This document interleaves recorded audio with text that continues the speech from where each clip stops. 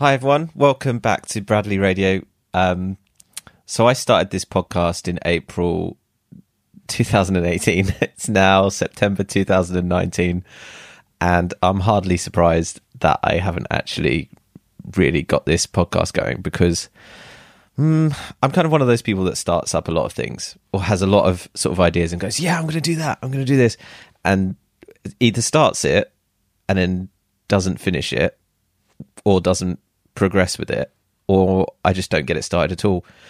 So the very fact that I started this podcast in April and I've published 3 episodes in a year and a half doesn't surprise me.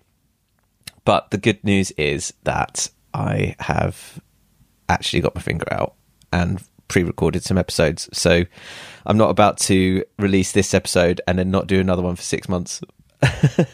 This episode was recorded in February, so I have been recording them, but I just haven't been publishing them or editing them. Incredibly lazy, but I've had a lot going on. So this episode I really enjoyed, and I hope you're going to enjoy it too. So my friend Jason, if you've heard any of my other podcasts, then you would know Jason, not necessarily on this show, but I did a podcast with Jason for quite a few years called Don't Be So Dramatic, which is still out there somewhere if you're feeling curious and you fancy listening to it. But yeah, Jason introduced me to a friend of his called Marcus, who came over from the States in February, and we sat down and recorded a podcast because Marcus is a therapist based in California. And this whole episode I found absolutely fascinating.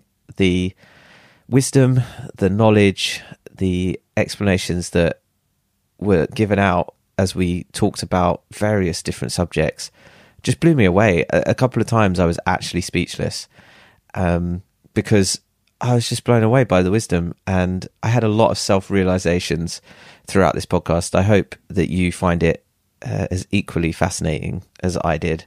So the kind of things we talk about is his upbringing, why he became a therapist, some tools that you can take away from this that you can do for yourself if you are someone like me who likes to kind of self-analyze, but not in a destructive way, hopefully, in a kind of working on yourself and trying to become a better version of yourself and self-development. If you're someone that likes to ask questions and try to dive into why you feel certain things, then this episode, I think, provides a good basis, a good foundation to understand why we are the way we are, and also carrying that through to future generations.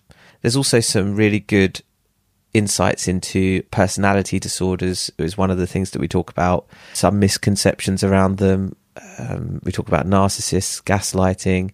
So now that I think about it, this podcast is actually quite deep, and we go into quite a lot of deep subjects. But like I said, I learned a lot from it. I thought it was great. I hope you enjoy it. Here's me, Marcus, and Jason.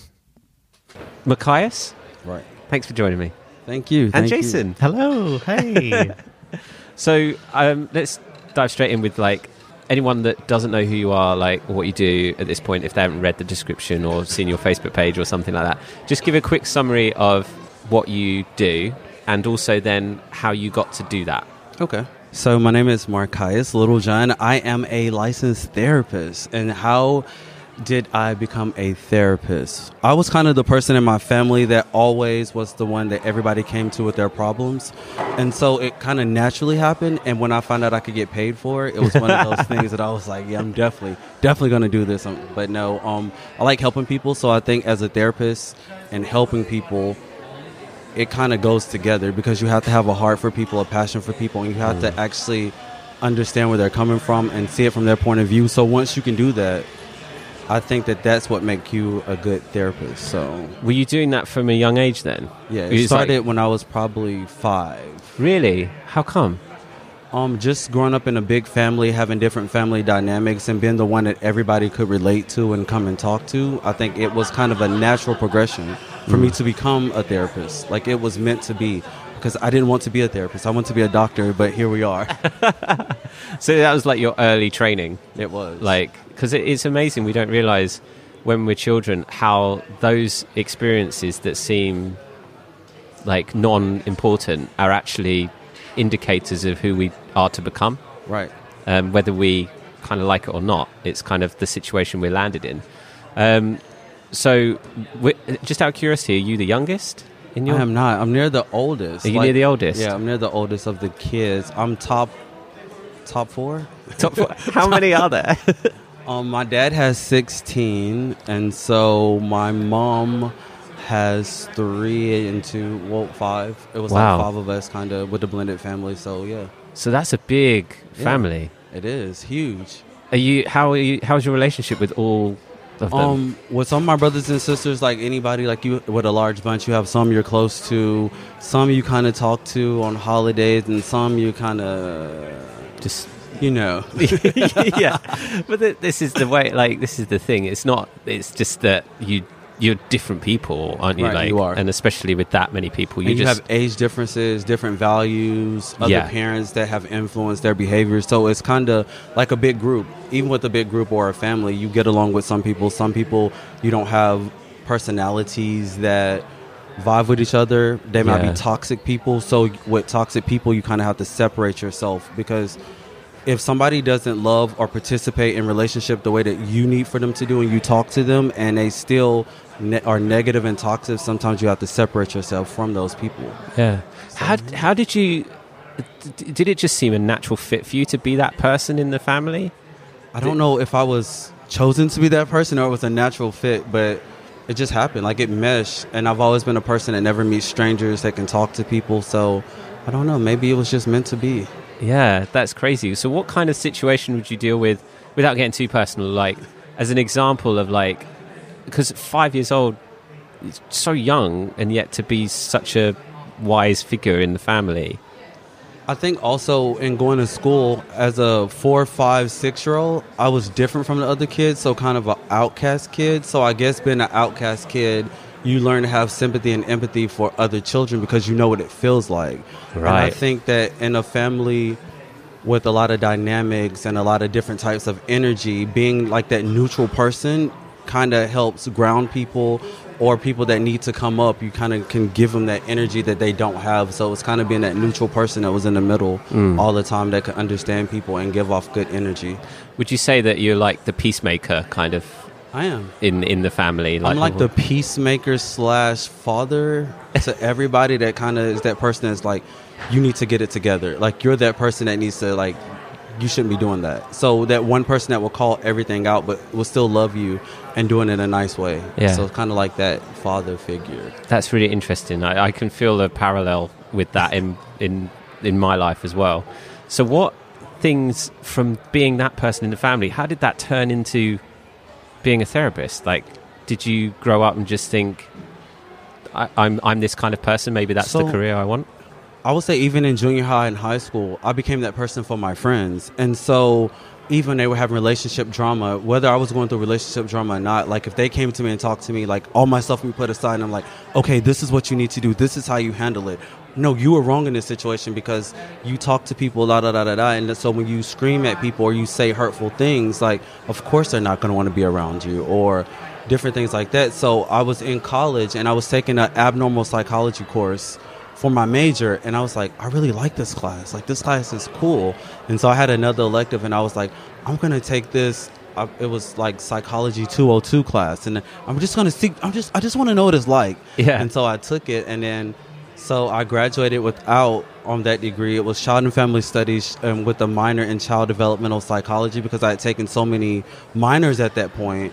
And with the pre-med minor, so I had 2 minors, but I had taken so many at that point, I was like, I might as well just make it a minor at this point. And so I was finishing, even though I was a pre-med minor, I still had a couple more classes. So I went back to school to finish those couple classes, and I took another psych class. And so I was like, I need my GPA to be a little bit higher for med school, so why don't I just go get this therapy degree while I'm waiting on that? And here we are. That's crazy. So you wanted to be a doctor, Right. I went So to that's what you were- OBGYN. right? So that's what you were Right. going for, and then all of a sudden these other things just kept coming up. Right. That So you're it's like, the repeating thing that the universe kept sending around, like, hey, you need to do it. This is what you're meant to do. And so it happened eventually. I think it's funny, isn't it? How again, like, just reiterating the point earlier that sometimes you just can't avoid Right. things. Like your life is heading down a certain point, and that it's okay for it to change. Like Jason, with you recently, with the changing into becoming a coach and the mindfulness and everything, like that's not what you wanted.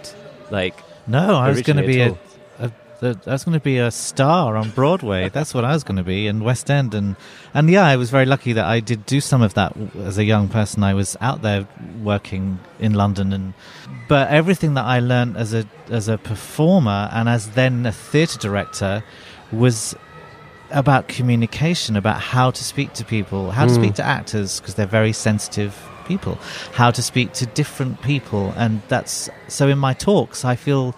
Or when I'm invited to speak, it's not that I know how to work the crowd, which sounds a bit naff, but I can understand where to plant things. Yeah. So that hopefully someone gets. So, yes, my early life was all about performing and understanding that, which within itself is a huge lot of different headspace and how that works and the highs and the lows. And so learning the well-being that way around. And then going through my own personal journey and understanding that actually the stuff that comes out of my mouth is from experience and just from learning, and actually that's what we're all about here. It's about to evolve, have the conversation constantly and see what comes from that. well, this is the thing as well. Like, I feel like with your upbringing and things like that, and the things that you've gone through, like your understanding of people. And that ability to help other people going through similar things. I think. Well, yeah, I think so. I mean, in my case, the most dramatic was obviously a relationship I had for a very long time that was very abusive, and there were many times where I could have literally just left, but I never did. And I look back now and think, why did I never leave? That's because I needed to learn. Luckily, I'm still alive, but I needed to learn and be there. And so, if I talk to someone now. It's not that and someone's going through something that has nothing to do with what I've been through, but there's going to be a link of some sort there. So I suppose you could say 20 years of abuse is training of some sort. So the interesting thing that I think that I want to talk about now is you mentioned child therapy. You dealt with that and you work with children. So where did that passion come from with you learning about child therapy and things like that, and does that play a factor in what you do now? It does. Just in development in general, growing up as a child, like, and being different from other kids, I think it kind of started off like with my development. Is this like everybody else's? How was mine different? Like, was I really a normal child? And told myself that I wasn't a normal child. So it kind of, that's where the whole child development part started. Like, I just wanted to figure out how kids develop into the people that they are. Right. And so in doing that, it was kind of like, oh, I guess I was normal. Even though I thought I was abnormal, I was really normal. But of course, everybody feels like at some point that they're not like everybody else. So, yeah. And that's normal. Because if you do feel like everybody else, then you don't have your own personality. So that was kind of the thing I learned. And in working with adults now, adults are bigger children. And usually with adults, there's a kid inside that has unresolved trauma from childhood that they never dealt with that is driving an adult body. So in therapy, you have to get to know that inner child to help the child get to the adult level. And so it's like holding their hand and starting off at the beginning, because children don't always trust you when they've been through trauma and abuse. So you have to build that relationship and rapport with that child so the adult can finally heal and be their whole person. That's just blown me away. That's left me speechless. I was thinking, as you were ending that, I was like, I can't, that's it. Yeah. I can't think of anything else to say. That's fascinating. You're going to say something? Oh, I was just going to actually kind of add on, and it's interesting because I think this is the thing. What we do with children is we tell them to not do this, to stop that, don't have that thought. So we train them very young, but actually having worked with them, I realised that actually they have a huge amount of gifts and a huge amount of wisdom when they arrive. and we don't listen to that, and if it's slightly, they'll say something that may be slightly embarrassing, but actually maybe it's something really wise. So we cut that down, we shut that down, and so children possibly then think, oh, maybe I'm not normal because I'm thinking or feeling this way, but actually I've been told by whoever to not think that way. So then, hence 30 years later, they come and see Matthias because it's Yeah, because they haven't been able to be who they are. Yeah, Right. And so I've seen the way teachers in specific talk to children. I think, wow, do you really not hear Right. what you're saying and how you're saying it? So I think the way we speak to children, or the way we allow children to be, is really, really important. Is that something then that, Matthias, you help with parents to understand their children, or because I imagine you work with both, Right. in terms of dealing with their behaviours and stuff. Does that make sense? Does that, what Jason just said, is that something that you relate to in what you do with them? It does. Most of the time when it comes to the parents and the children, the parents' experience in life affects how they deal with their children, because children are imaginative, children are open, they're fearless, and parents have a lot of fear. So once trauma happens in your life, you have like the scar. And so what parents do is they try to protect their children, and instead of protecting them, they stunt them, and they tell them, you can't be who you are. This is who you have to be to survive in a world. And that is what causes the trauma in their children, because the children never get to experience the full range of who they are, and they become stunted. And once you become stunted, then you don't have an outlet to be who you are, and you feel like you have to be other people, and you're not normal because you're not yourself. So you're not being your normal self, your true authentic self. So I think that's where people like Jason comes in handy, and being able to tell kids you can be who you are. And then my job comes in telling the parents, you are telling your kids they can't be who they are because of your experiences. So let's deal with your inner child, so your real child doesn't have to go through the stuff that you're going through now. Wow. Yeah, it's interesting. I'll tell you a story. I was after doing some well-being stuff with some children. One child in the summer holidays went home and said, "Yeah, you need to go and see Mr. Moore because you're just too stressed, and you need to see Mr. Moore."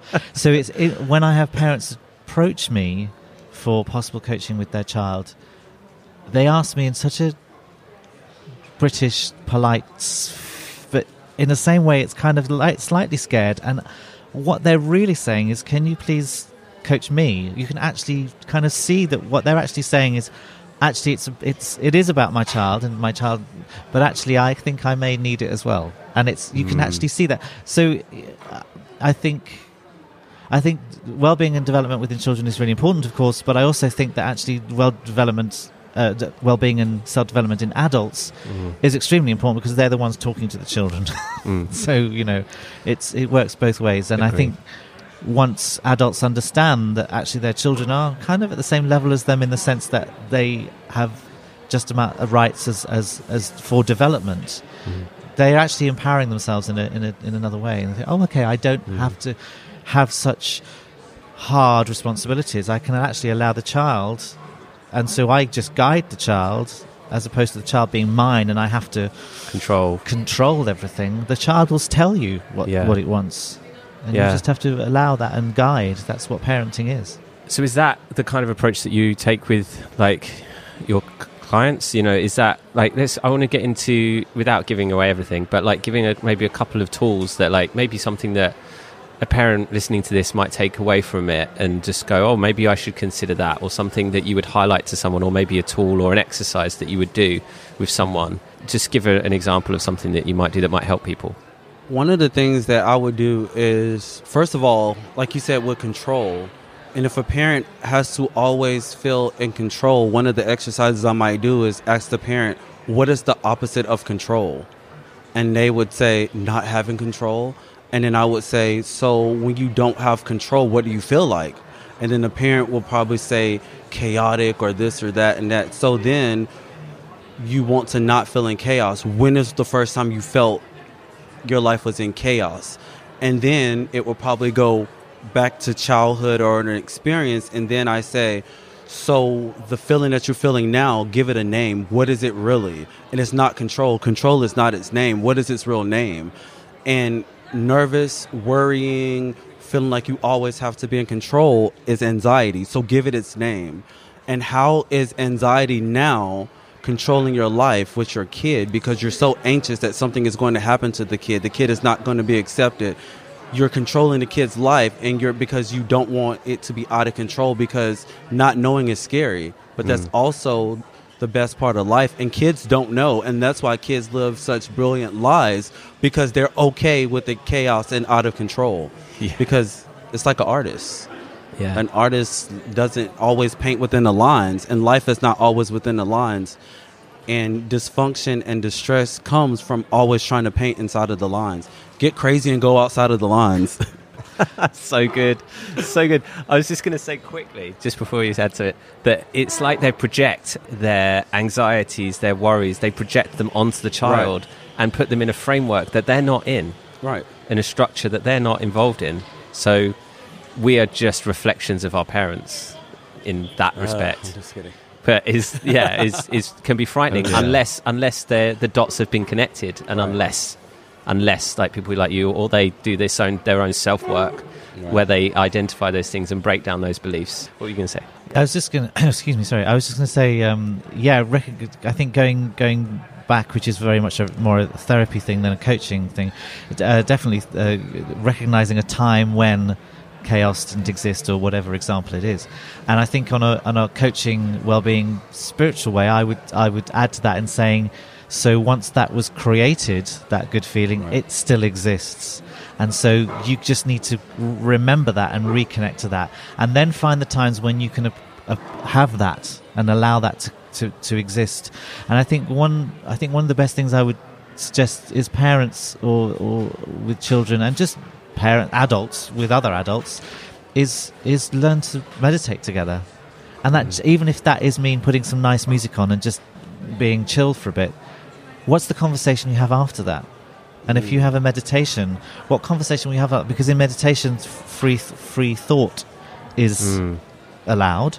And so then maybe you're opening up to another conversation with whoever is sitting in front of you, and it comes from a place of honesty. Yeah, people have feared about meditation, and I don't mean you have to be a guru, but I just mean just sit quietly with some music, or just nice breathing, and then how was that? Oh, was it weird? Was it weird? And then you're opening channels for a different conversation.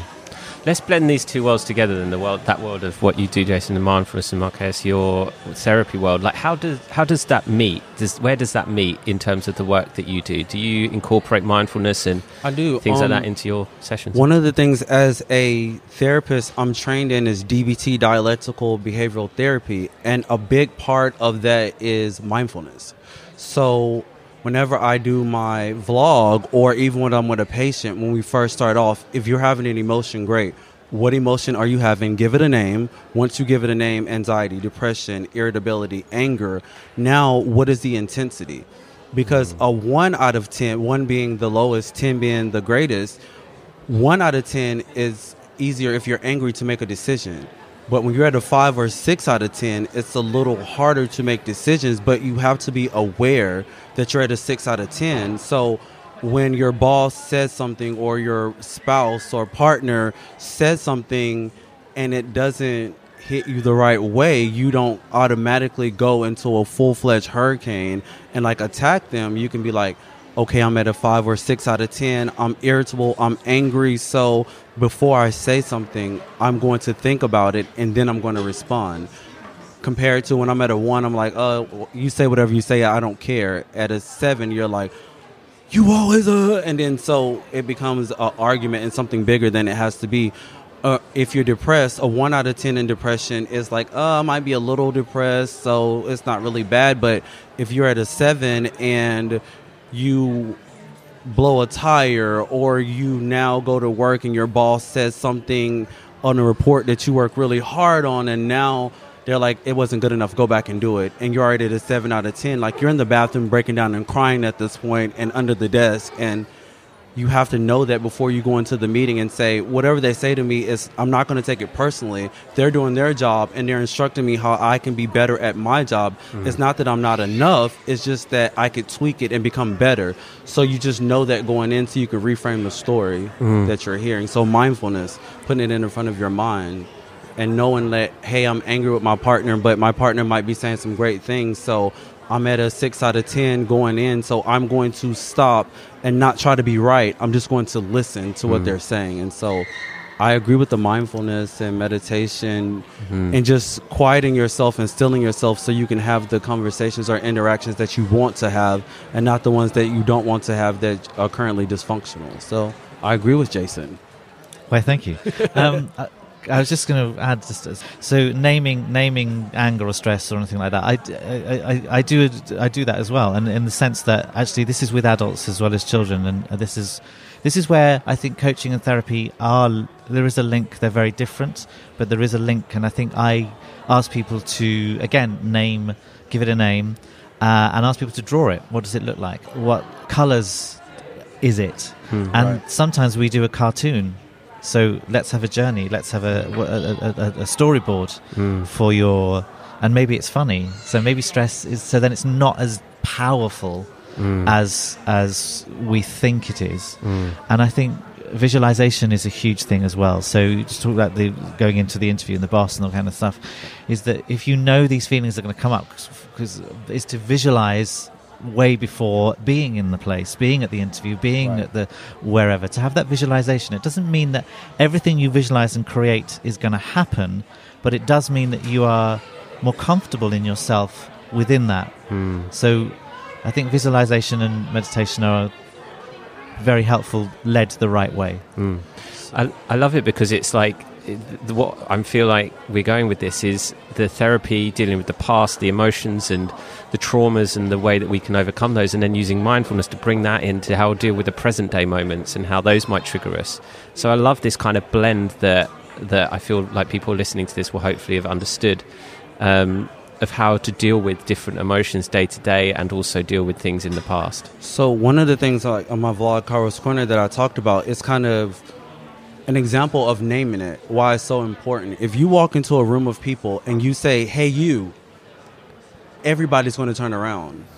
But if I say, hey, you, Jason, specifically, you know who I'm talking to, that person will turn around and it gets the desired effect. Just like with emotions. Like a lot of people say anger. Anger is like the coverall. When it comes to men, anger is the coverall emotion because anger is something that is okay for men to show. But what you're not saying is, I feel scared and vulnerable. Those are the emotions. Those are the real emotions that drive anger. And so when you can call frustration or vulnerability out, then you can say, okay, why do I feel vulnerable? Instead of saying, why am I always angry? That doesn't solve the problem because that's not the root.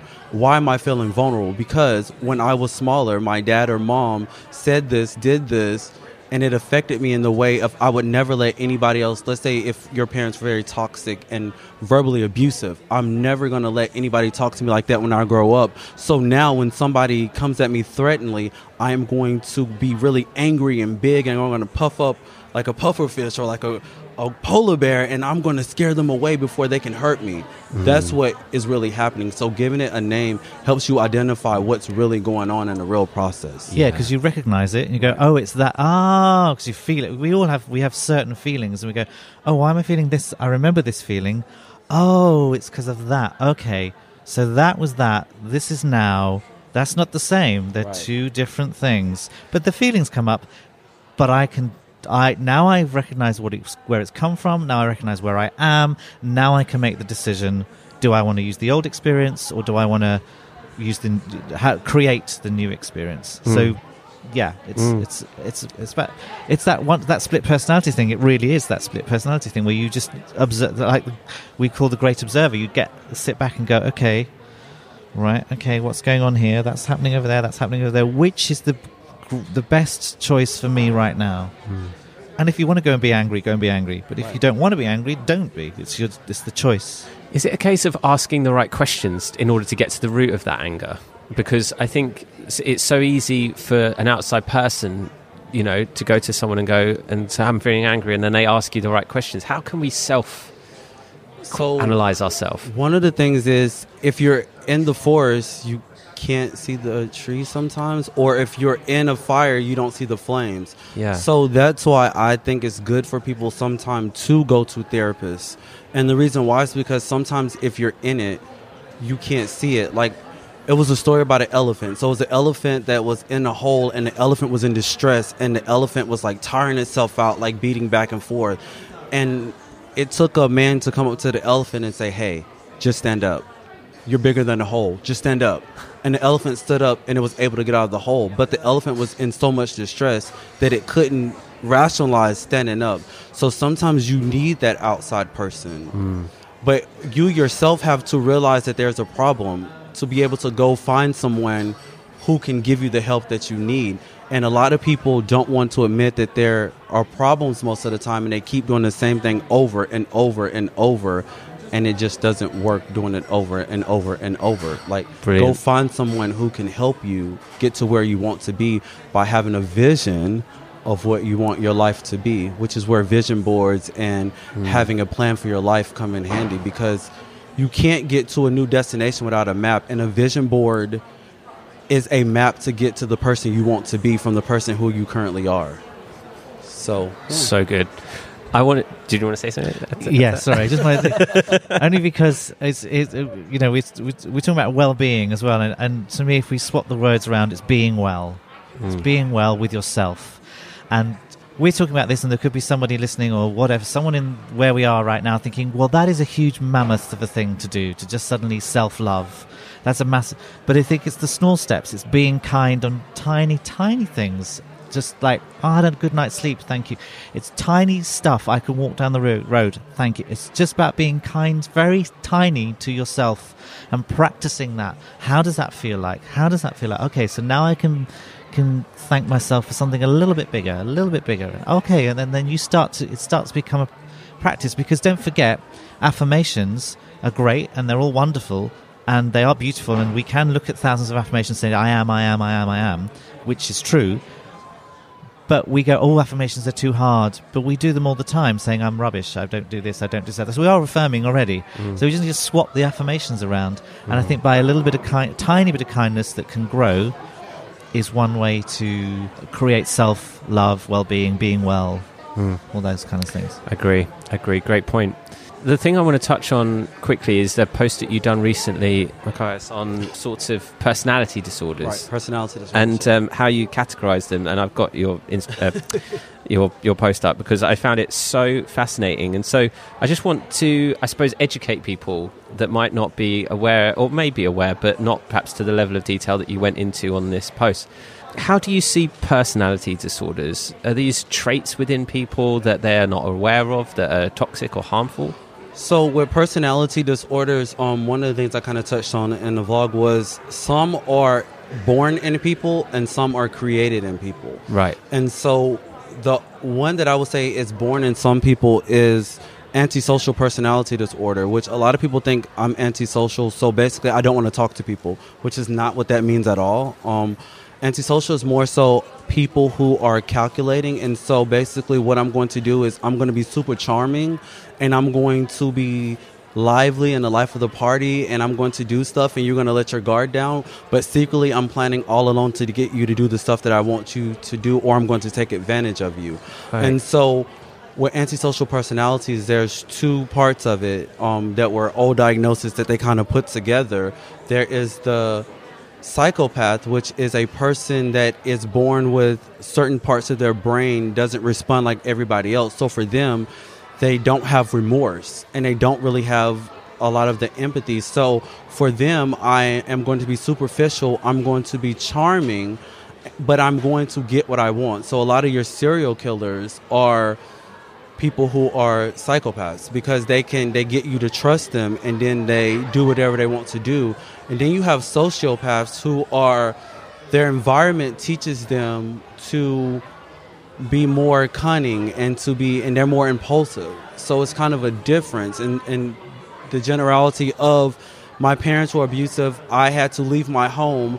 I had to join a gang to survive, and I had to adapt to gang life of killing people, of selling drugs or different things like that, because that was my survival method. So I learned to not have remorse, because if I had remorse, I would always feel guilty from the stuff that I'm doing. But since it's survival, I can't feel guilty anymore. So it stems from a trauma. survival instinct of fight or flight. So the only way they could think of is to get involved in the situation to try and save themselves. And narcissists are people who have this inflated sense of I am superior, but underneath, like I said, call out the real emotions, they feel inferior.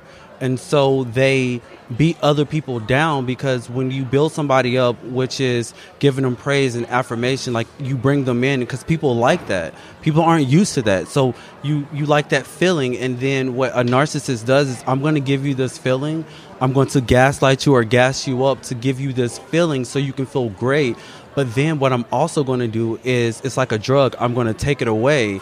Because then when I take it away, you're going to miss it and you're going to chase after it. And in the process of you chasing after it, you're going to start doing it to me. And you're going to start telling me how great I am. And because I don't feel great about myself, that's what I need. That's the gas that I need to run or petrol that I need to run my car, to make me feel good about myself. So that's what I need. And so usually people that are narcissists, have grown up with a narcissist parent, and they now need that validation because they always gave that validation to a parent.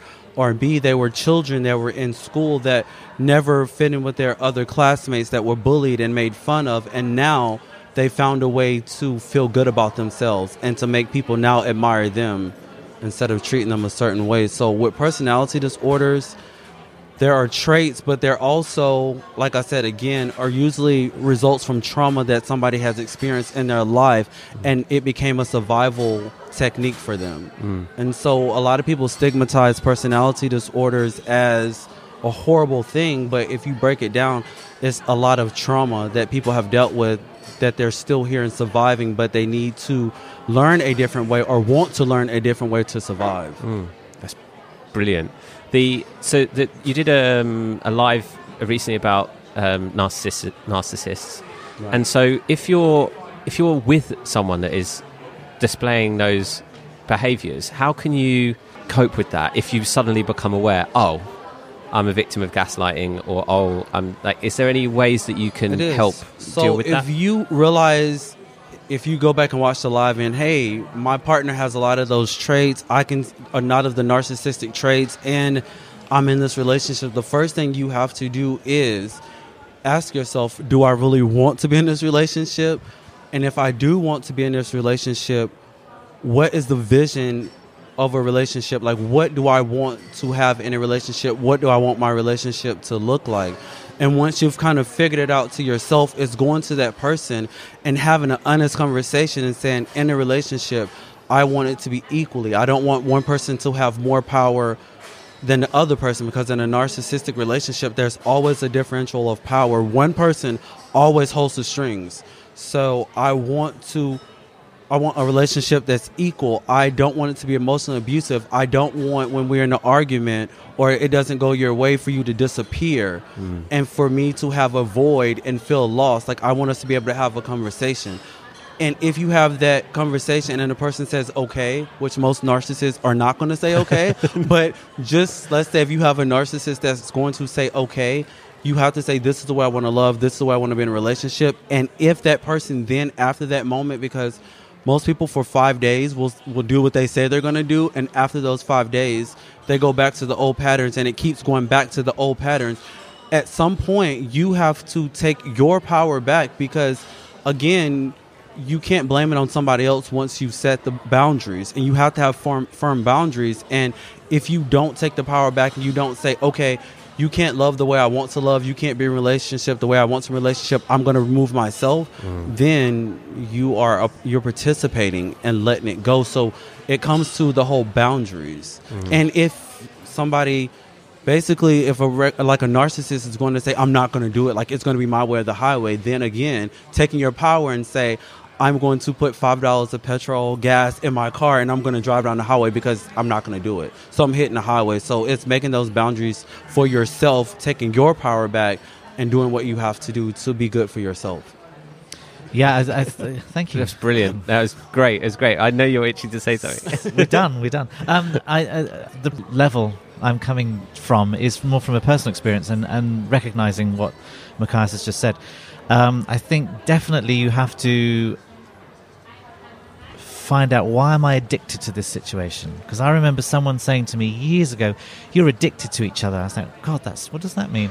And that was a long time ago. And I think you have to understand, figure out, why am I addicted to this situation?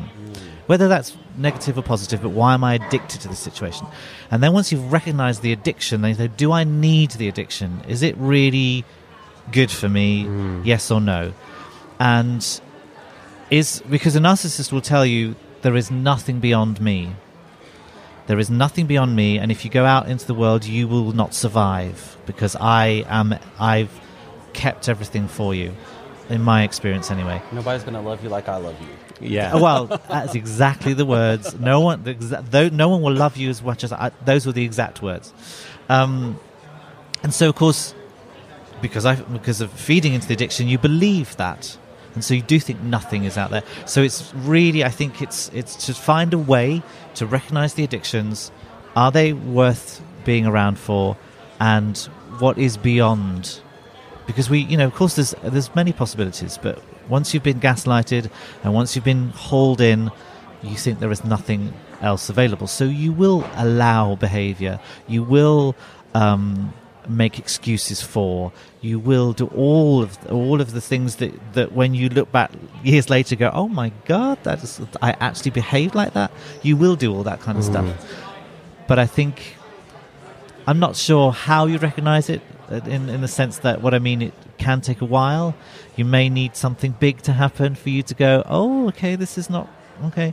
So, if anyone's listening again who is in that situation, I would say start to look at your addictions in that relationship. One thing I will say is, for some people that are in the narcissistic relationship and they stay in the relationship, for some people, normal is dysfunction.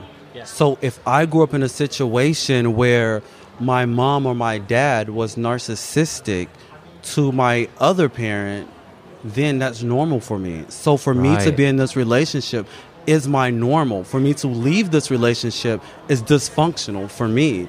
So for some people, normal is dysfunction and dysfunction is normal. So you have to identify, again, give it a name. Where did it first start? And it first started growing up when my dad would come home and he would be physically or verbally or emotionally abusive to my mom, and she would cry. And then he would go to the store later on when he felt bad about it and would buy her chocolates or a new dress or would buy her flowers, and then all would be well with the world until he did it again. And I learned that was normal. And I also learned that I should be more like because like you said, again, we're 50-50. So either when you grow up and anybody looking back, either you become your mom or your dad, or you try to be the complete opposite of them. But either way you go, inherently, you mirror one of your parents. And so if you like the fact of one parent had more power and you kind of wanted to adopt that, we call it Stockholm syndrome, like that power or identification with the aggressor in therapy, then you become that narcissist, or you become the dependent parent.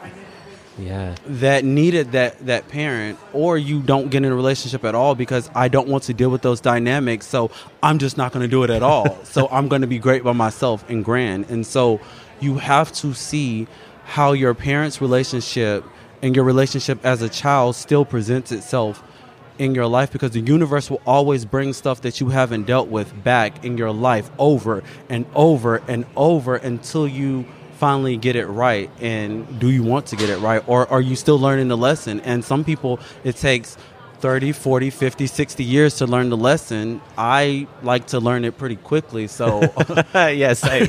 Yeah, Wayne Dyer used to say, it was either Esther Hicks or Wayne Dyer used to say, great, you can get at the end, but we don't want you to croak before you go. Why don't you just try and get it now? And I think it's what Matthias just said. it goes back to children again.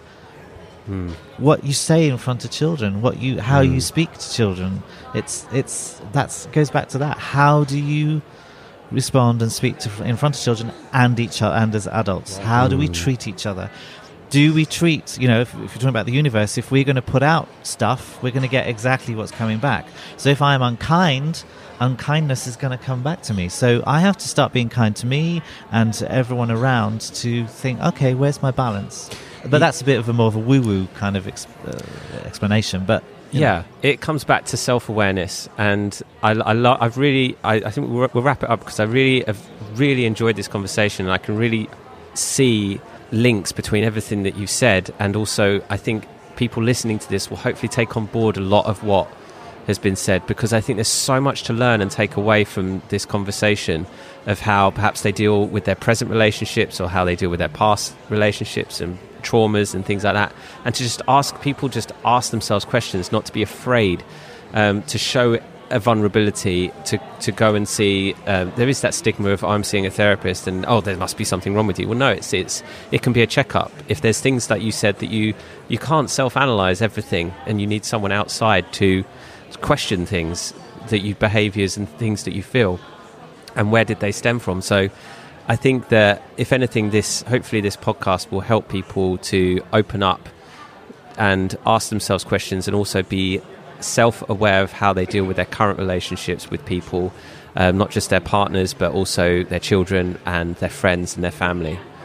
So thank you, Machias, and Jason, thank you so much. Thank you very much. Thank you for having me. This has been a beautiful conversation, and I hope everyone's enjoyed it. Thanks. So there it is. I did say it was quite deep.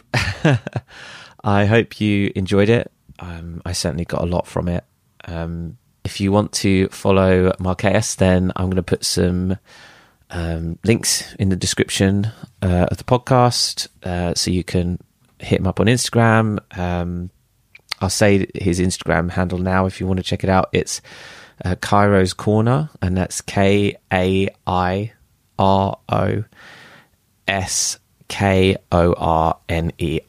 Kairos Corner.